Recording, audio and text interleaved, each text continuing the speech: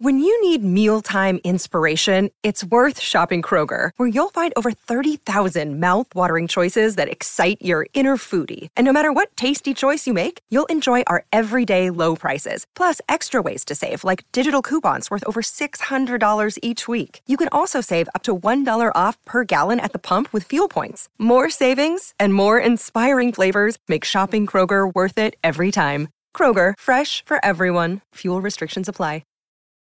Your brain needs support, and new Ollie Brainy Chews are a delightful way to take care of your cognitive health. Made with scientifically backed ingredients like Thai ginger, L-theanine, and caffeine, Brainy Chews support healthy brain function and help you find your focus, stay chill, or get energized. Be kind to your mind and get these nootropic chews at ollie.com. That's OLLY.com. These statements have not been evaluated by the Food and Drug Administration. This product is not intended to diagnose, treat, cure, or prevent any disease. Another day is here, and you're ready for it. What to wear? Check. Breakfast, lunch, and dinner? Check. Planning for what's next and how to save for it? That's where Bank of America can help. For your financial to-dos, Bank of America has experts ready to help get you closer to your goals. Get started at one of our local financial centers or 24/7 in our mobile banking app. Find a location near you at bankofamerica.com/talktous. What would you like the power to do? Mobile banking requires downloading the app and is only available for select devices. Message and data rates may apply. Bank of America N.A., member FDIC.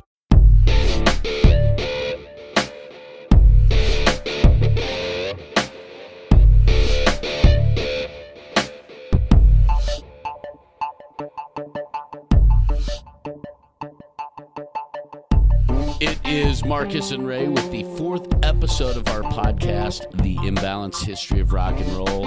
We are going down a completely different avenue today. We're going to talk about record buying. And you had to go down some different avenues and streets back in the day to find the records that you wanted. We're going to talk a lot about that stuff. It is The Imbalanced History of Rock and Roll, and all I could say is I think that we're starting to earn that name a little bit. The last couple episodes, I think we've kind of laid the groundwork for what we're talking about and what we're doing. And we've been talking about doing this or talking about this for a while. Before we get into talking about records, let's thank the guys who do some cool stuff for us, like Rick DeFonso. You might know Rick from the A's. He worked with Cyndi Lauper and Roger Waters and a whole lot more. He's a Philly legend, and he's put together a new album. It's called Instrumental, emphasis on the mental, and that's why it fits here on our podcast. You know what I mean? Yep. And you can find it online. We'll get the information. It's rickdefonso.com. But, check it out. And that's our opening theme song. And you'll hear his music throughout the podcast. And we thank him for his support. Really, for just a couple knuckleheads want to sit and talk about rock and roll.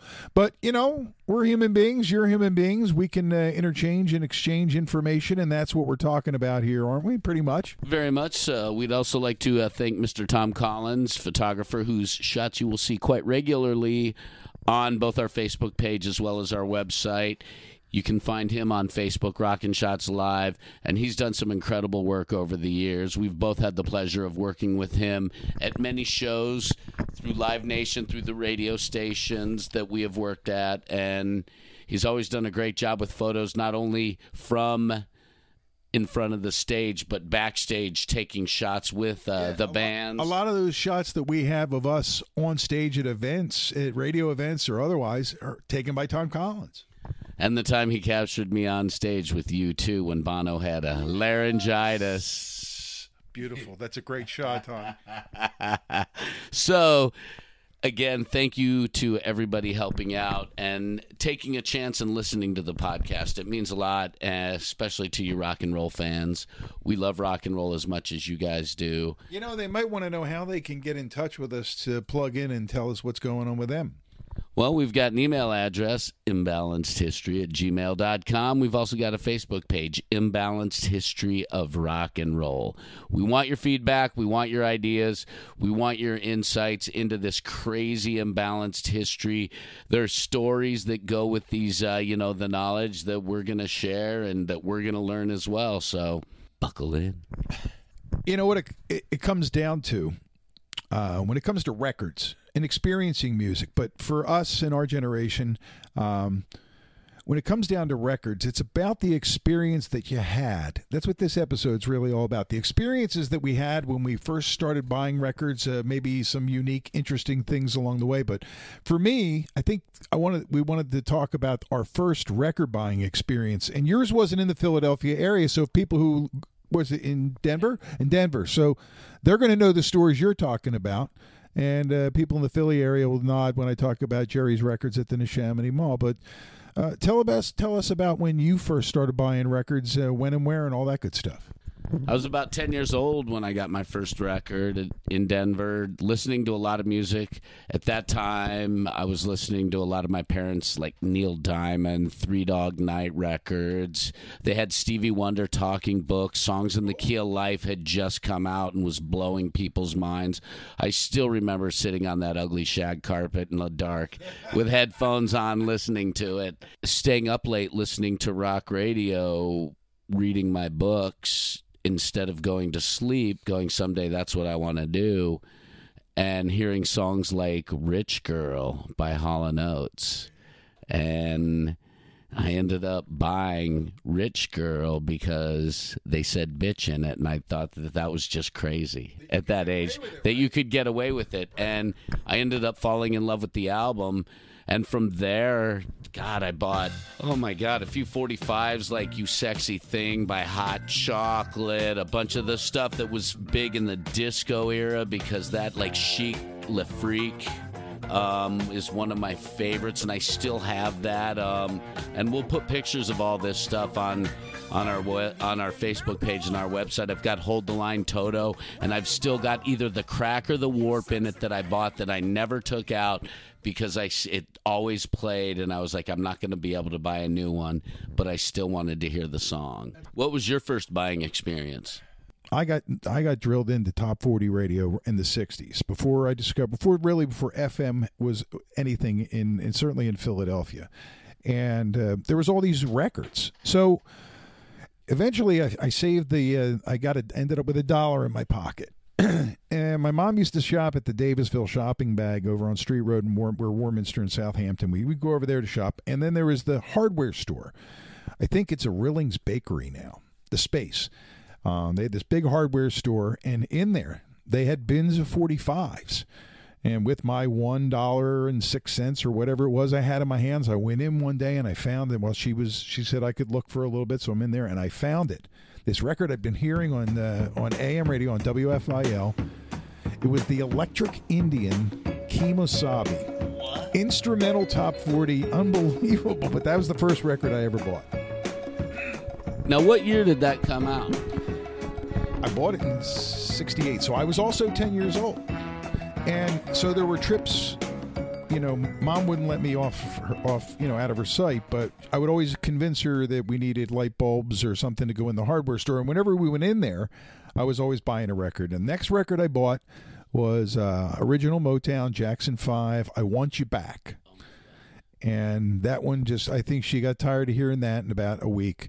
So she went back to the hardware store on purpose, like, here, I'm going to buy another record, And after I started buying picture sleeves 45s. My first one was Down on the Corner from CCR.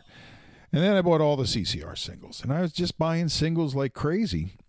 And eventually I got to the point, I think it was when the singles were all coming out for Abbey Road. I had the two big singles, so I had 4 great songs from that album, and that's when I decided I was going to take the plunge. I'm going to just go plunk down that $4.99. It was an outrageous sum at the time, probably. It might even have been less, but it was like $5.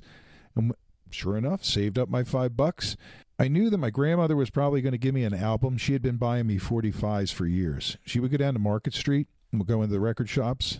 Oh, my grandson loves the rock and roll. And they would send all kinds of records home. I acquired a lot of interesting records. Some of my Glenn Campbell records came from my grandmother.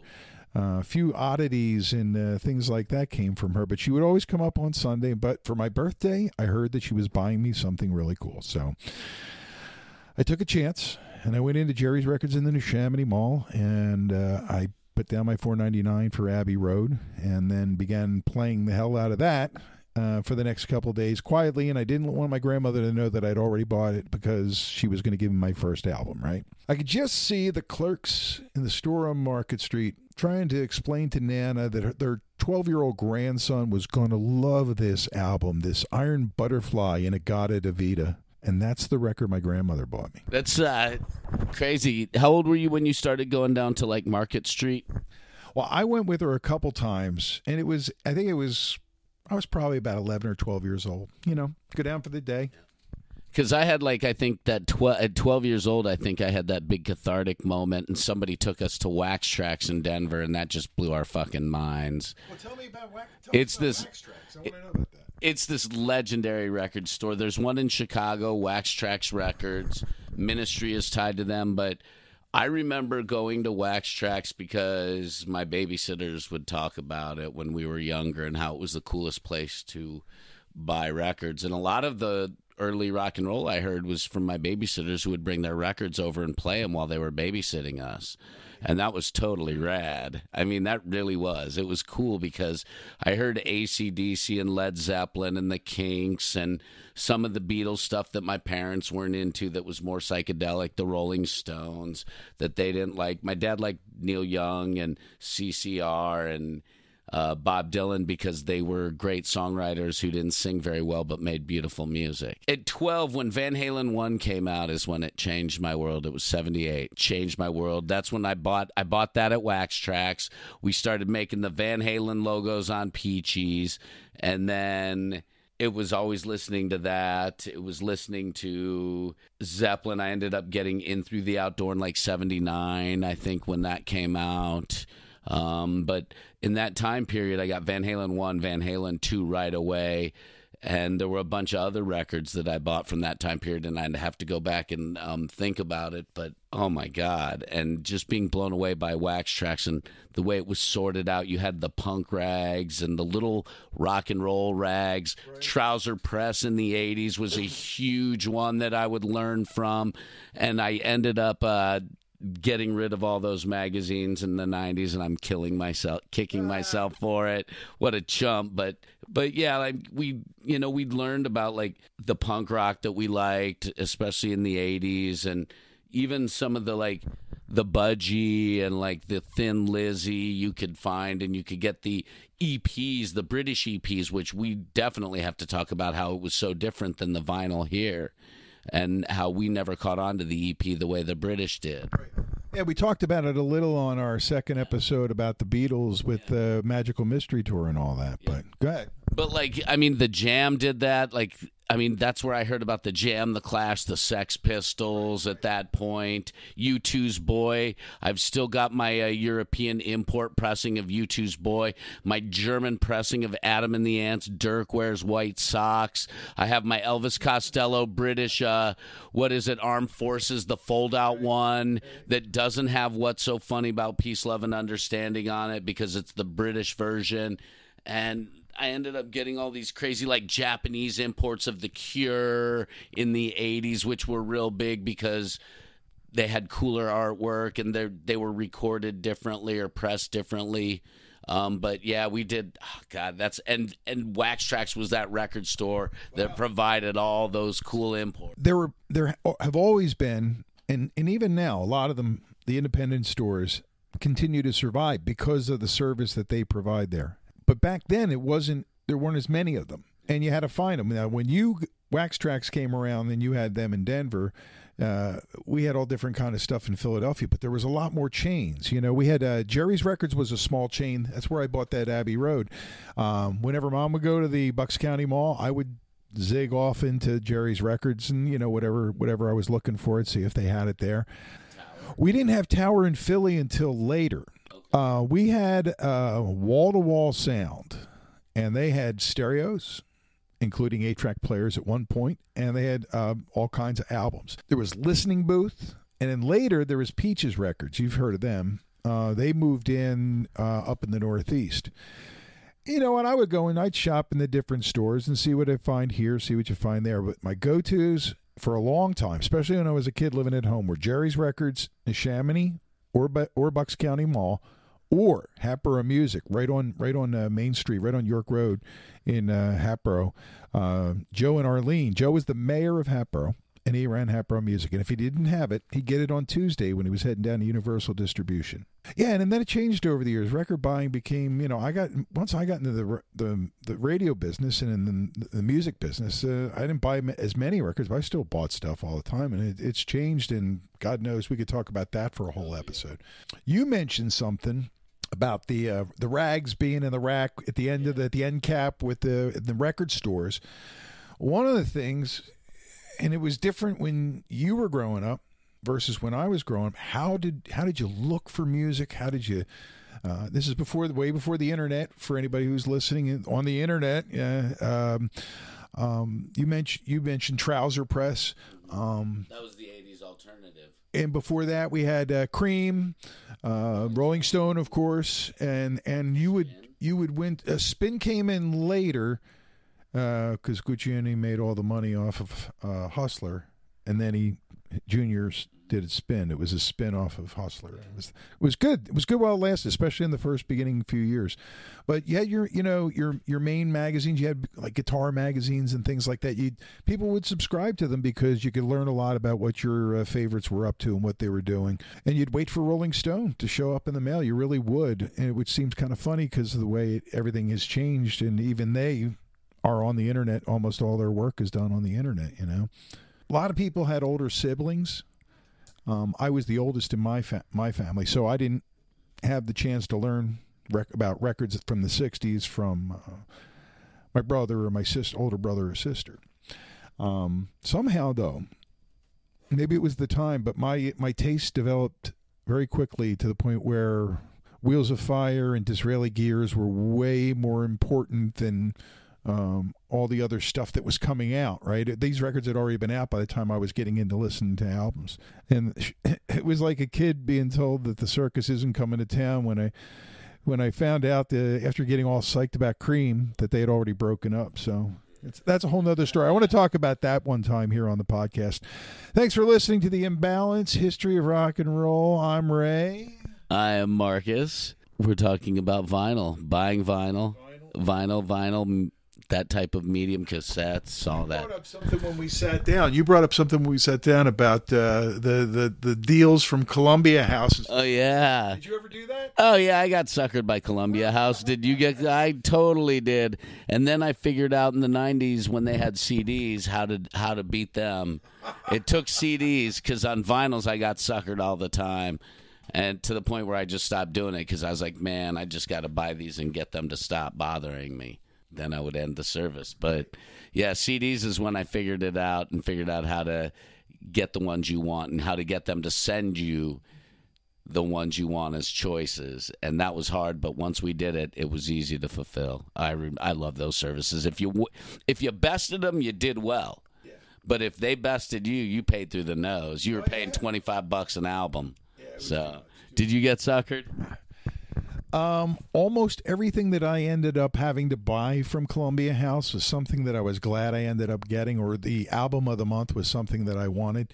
But I got most of it, what I wanted, and returned almost everything. So I don't want to say I got suckered, but, I probably paid for it in the end. But that was one of those things, and when I worked in the record business for a little while, I saw those things were still going on, and I saw what their role was in the bigger picture for the record company. So, but now people do still go and buy records, and we were talking about that. We want you to reach out to us and be interactive, and we actually had our first email after we posted episode number 1, and it says, you want me to read it? Yeah. All right. And read the mailbag. By the way, if you want to send an email, it's imbalancehistory@gmail.com. So it says, hey, Ray, just listen to the podcast. I'm a history guy, too. Maybe you can open the box that has Robert Johnson, Muddy Waters, and Buddy Guy in it. That box will be a blast to open. Holy cow. Ugh. I mean, seriously, the blues, and you're talking about Chicago blues, you're talking about Mississippi Delta blues. I mean, you have big city blues. Holy cow, that's a big... We'll be digging in pretty deep into the blues at some point.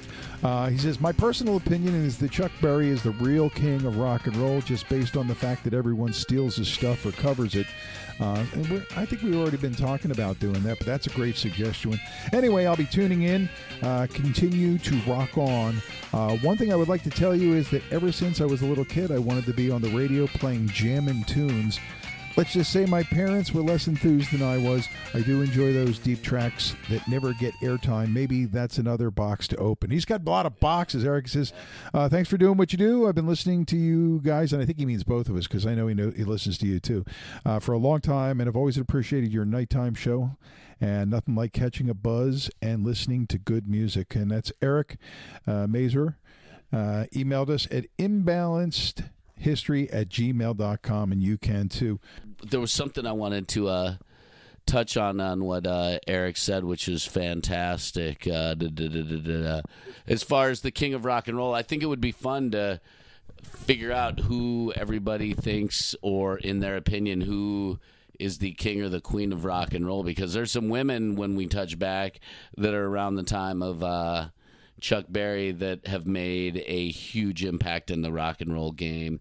You also have Ike Turner, who was a big player, even though he's kind of a monster as far as a lot of people view him. But and as far as radio, Eric, I'm 52, and my mom still hates the fact that I do radio, and she'll never get over the fact that that's what I ended up doing. You want a quick and I love it. Yeah. All right. When I got married young, and I didn't want to give up on radio, so I was doing a lot of community radio. I did a lot of college radio, and my dad was always wondering when I was going to, give it up, I guess you'd say, move on.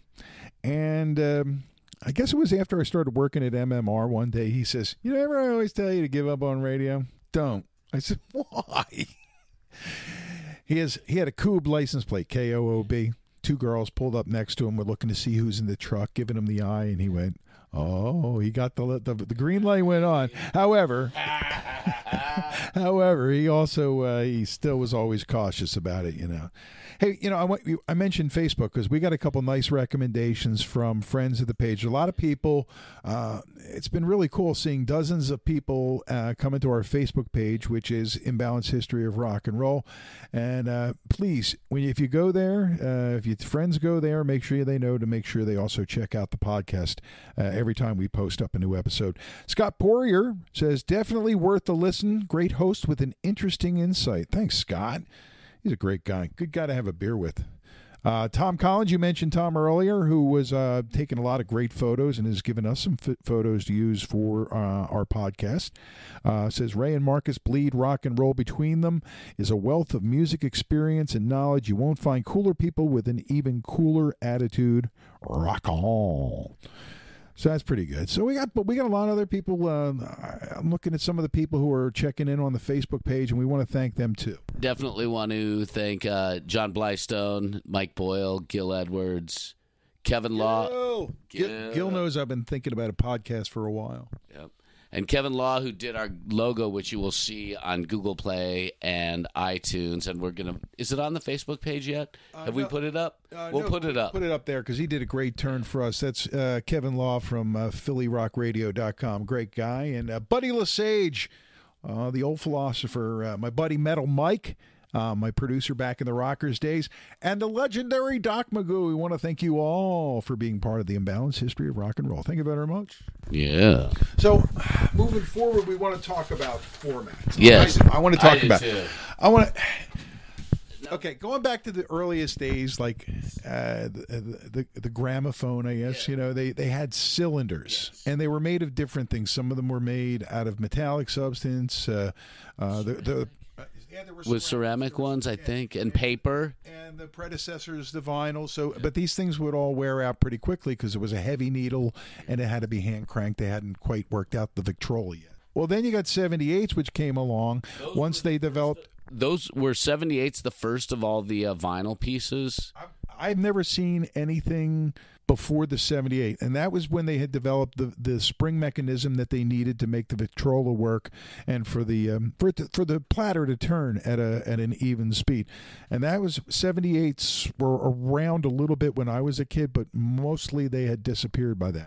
Yeah, I have some of my grandpa's 78s, and then I actually was just handed some by somebody I do some work with, Tom Halber, on the American Cancer Society Bikeathon Committee, who found some at his aunt's, and he's like, I figured you might want them, and I'm like, yeah, I definitely want to check out the 78s, because my mom had like Fabian, and like we have Bill Haley in the comments, who's from this area. See you later, alligator.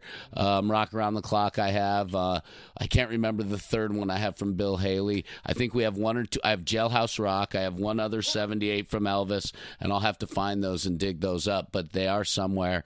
A couple of them cracked because they got so old and brittle, which sucks. Well, they were very thick. Yes, that was the thing I noticed, and the vinyl was nowhere near as it was as far as flexibility when we were kids, or even when into the 80s. Yep, and it just shows how far the technology's gotten as far as vinyl goes. Now, from 78s, did they jump into 33s or did they go to 45s?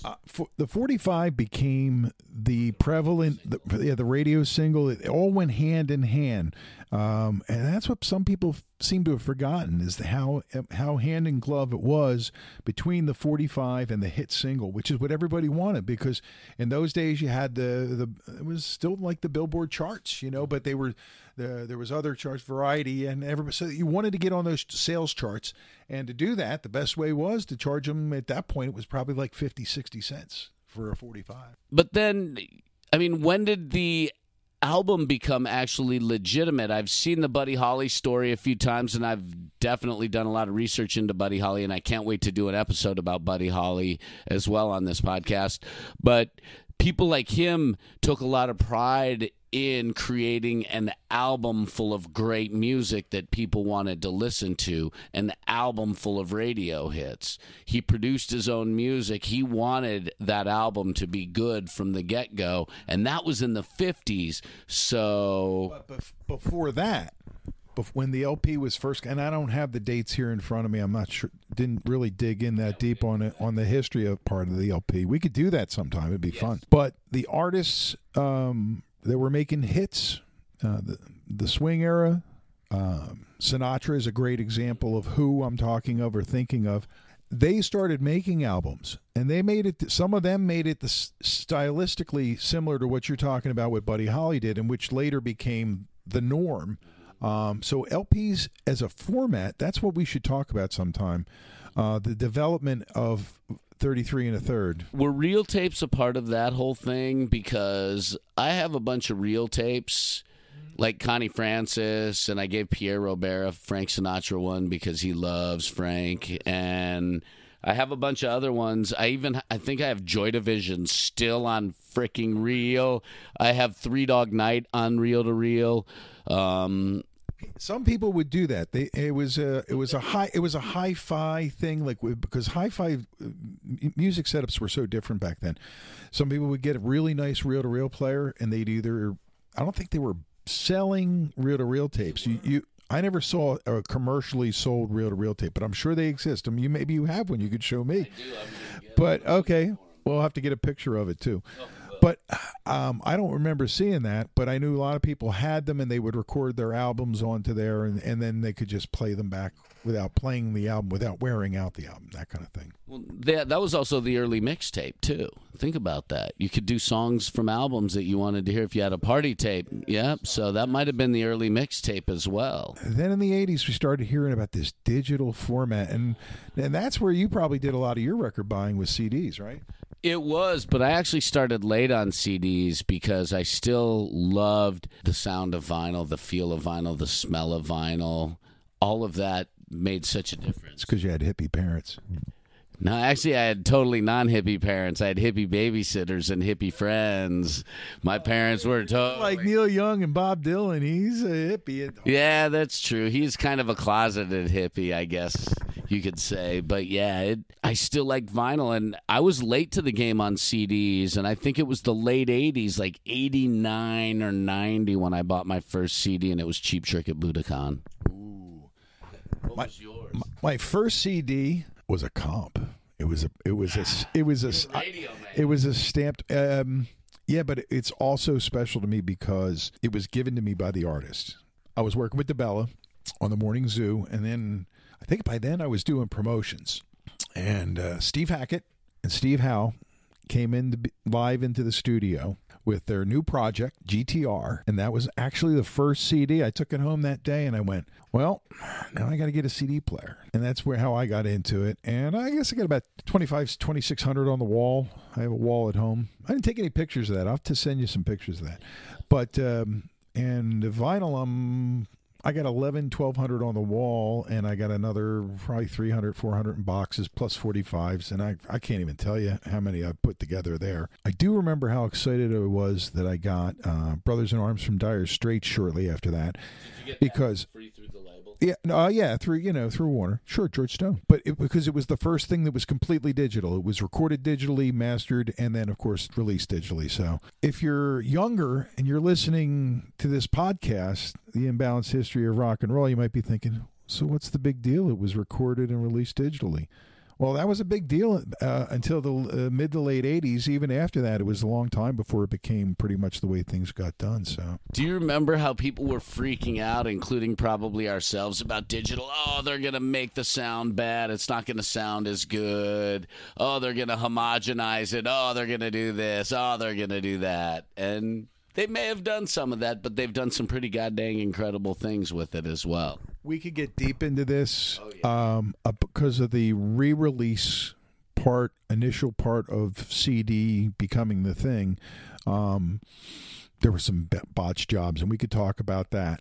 A lot of the reissuing onto CD wasn't done right initially, and it took a while for them to get it right. So I'm cool with CDs, but I'll tell you, there's nothing like the warmth of a Jimi Hendrix record when you drop the needle. There's just nothing like it. So I fell in love with the sound of the needle scraping across the grooves a long time ago. Like I said, my mom had a bunch of records. We had a bunch of records in the house as kids. I listened to 45s. I could put a stack of them on. Back then we stacked them, put them on and put a stack on and just play them all day, put different ones in there. It was like I was learning to be a DJ a little bit. Oh, I think me the same. I listened to vinyl all the time as a kid. Did you ever buy 45s? Absolutely, I bought 45s, like Hot Chocolate, You Sexy Thing, La Freak, Chic. I actually have to pull those out and take some pictures of those and show you guys some of my old 45s, like that Toto Hold the Line, which I remember getting. Jimi Hendrix Somewhere. I have a bunch of old stuff too. I think I have Foxy Lady, and I can't remember what the B-side was of that. Purple Haze, maybe. It was a repress. It wasn't the original 45, but it was two great Jimi Hendrix songs on a 45 that I got, and I think it was on Reprise. I'm just looking at the yellow. I'm just seeing the yellow of the 45 with the R and the dots, I think. It's crazy to think that Frank Sinatra and Jimi Hendrix were on the same label. And it's crazy to think that, talking about that, I can see the Reprise record label right there on the 45 in my head right now. Totally. Write it down. That's a whole other episode. What record labels on albums look like. I'm just realizing that all the other stuff that we wanted to talk about, really, we should just set aside some of these things and do a whole episode just on, I don't know, the passing of the record and buying in Musical Torch. We've been talking for a while, and now people understand where we're coming from as far as our love of vinyl, how we came to our love of. I'm crazy about physical media. I only have a couple 8-tracks. They're basically there for effect. They're stuck in the wall so you can see, look, I have an 8-track. I know people who've got 5, 10 times what I have. Still, a lot of people have shed a lot of their vinyl, but some people still got it all. Oh, yeah. I don't have nearly that much vinyl. I have maybe 1,000, 1,200 pieces of vinyl. I have about 8,000 CDs from my years in radio. Wow. You still have all that in here in the house? Yeah. I have them all packed up in a way. I never got into the 8-tracks. My parents hated 8-tracks because they were bulky and cluttery. Cassettes I liked because of the mixtapes. I could either do CDs or LPs with mixtapes. My friends, I did all the mixtapes for all our events in high school and junior high and college and all that. That was always my thing because I had all the vinyl, and that was my hobby. I collected that stuff, and so I did that. And so I'm trying to get my friends to take pictures of the mixtapes that I used to took make. a bunch of pictures before we sat down to do this episode, and I was going through. I have those the wood veneer boxes that have the 3 drawers of cassettes in it, right? Got 2 of those. So I got one out of where it was stored, and I pulled it out, and I just didn't know which one I had. And when you see the pictures, and we'll have them up on the Facebook page, and we'll also have them up probably on the main website too. I want you to see some of these cassettes that have been sitting in a box for 15, 20 years. Just, it's amazing to me. It's like, oh wow, that's where that is. That kind of fun stuff. I just remembered the first 2 cassettes that I was gifted. Oh yeah, what were they? Bay City Rollers and Paper Lace, The Night Chicago Died. And I still have them somewhere in this house. I know that for a fact. I know that I have them for a fact. And the Bay City Rollers was a blue cassette in a blue case. Next time we talk about records and vinyl, we'll have to go through and talk about all the weird specialty stuff. We have colored vinyl and things like that. Because I'm about to clean up in the basement. Not getting rid of any of it, believe me. No. I'm going to clean up in the basement, and when we do, I'll take an inventory of my crap. We have to. I mean, some of the specialty CDs that we have as well, some of the collector CDs that we have, some of the packages. Like, remember when Alice in Chains released the Jar of Flies with the CD with the flies in it? And I think you have one of those. Yes, I do. And the Bad Motor Finger double CD with the cover of Girl You Want and the Into the Void and all that was only for radio and label people. You know, I kept the bag of dirt for a long time unopened. I went and got another copy of Alice in Chains Dirt, but I kept the dirt in the bag with the CD for a long time. And one day I looked at it and I was like, wow, it's looking pretty moldy. Maybe I should just chuck it. And it was time. I'm Ray Koob. I love doing this with you, Marcus. I think now that we're a few episodes into it, we're starting to realize this really might have not been as bad of an idea as we thought it was at first, you know? Yeah, I'm looking forward to what's ahead in the imbalanced history of rock and roll. This is fun. It's a blast talking about vinyl, these commonalities. I don't know, man. I think we kind of laid out how we've come to be collectors, how we've come to how we've kind of glanced a little bit all the different formats through the years. I think we could dig in deeper into the history of formats and media. And we didn't really talk much about digital, and that's a whole nother thing we need to talk about and explore, because that's what we want to do here on the Imbalanced History of Rock and Roll. Thank you again for listening. Don't forget, if you like what you're hearing, make sure you tell a friend and tell them to subscribe. Wherever they find podcasts, you can find us. And don't forget to go to imbalancedhistory.com, as well as the Imbalanced History of Rock and Roll on Facebook.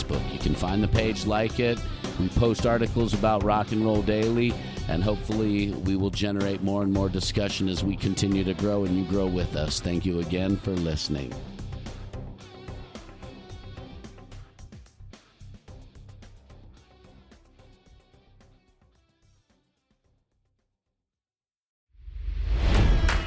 It's NFL draft season, and that means it's time to start thinking about fantasy football.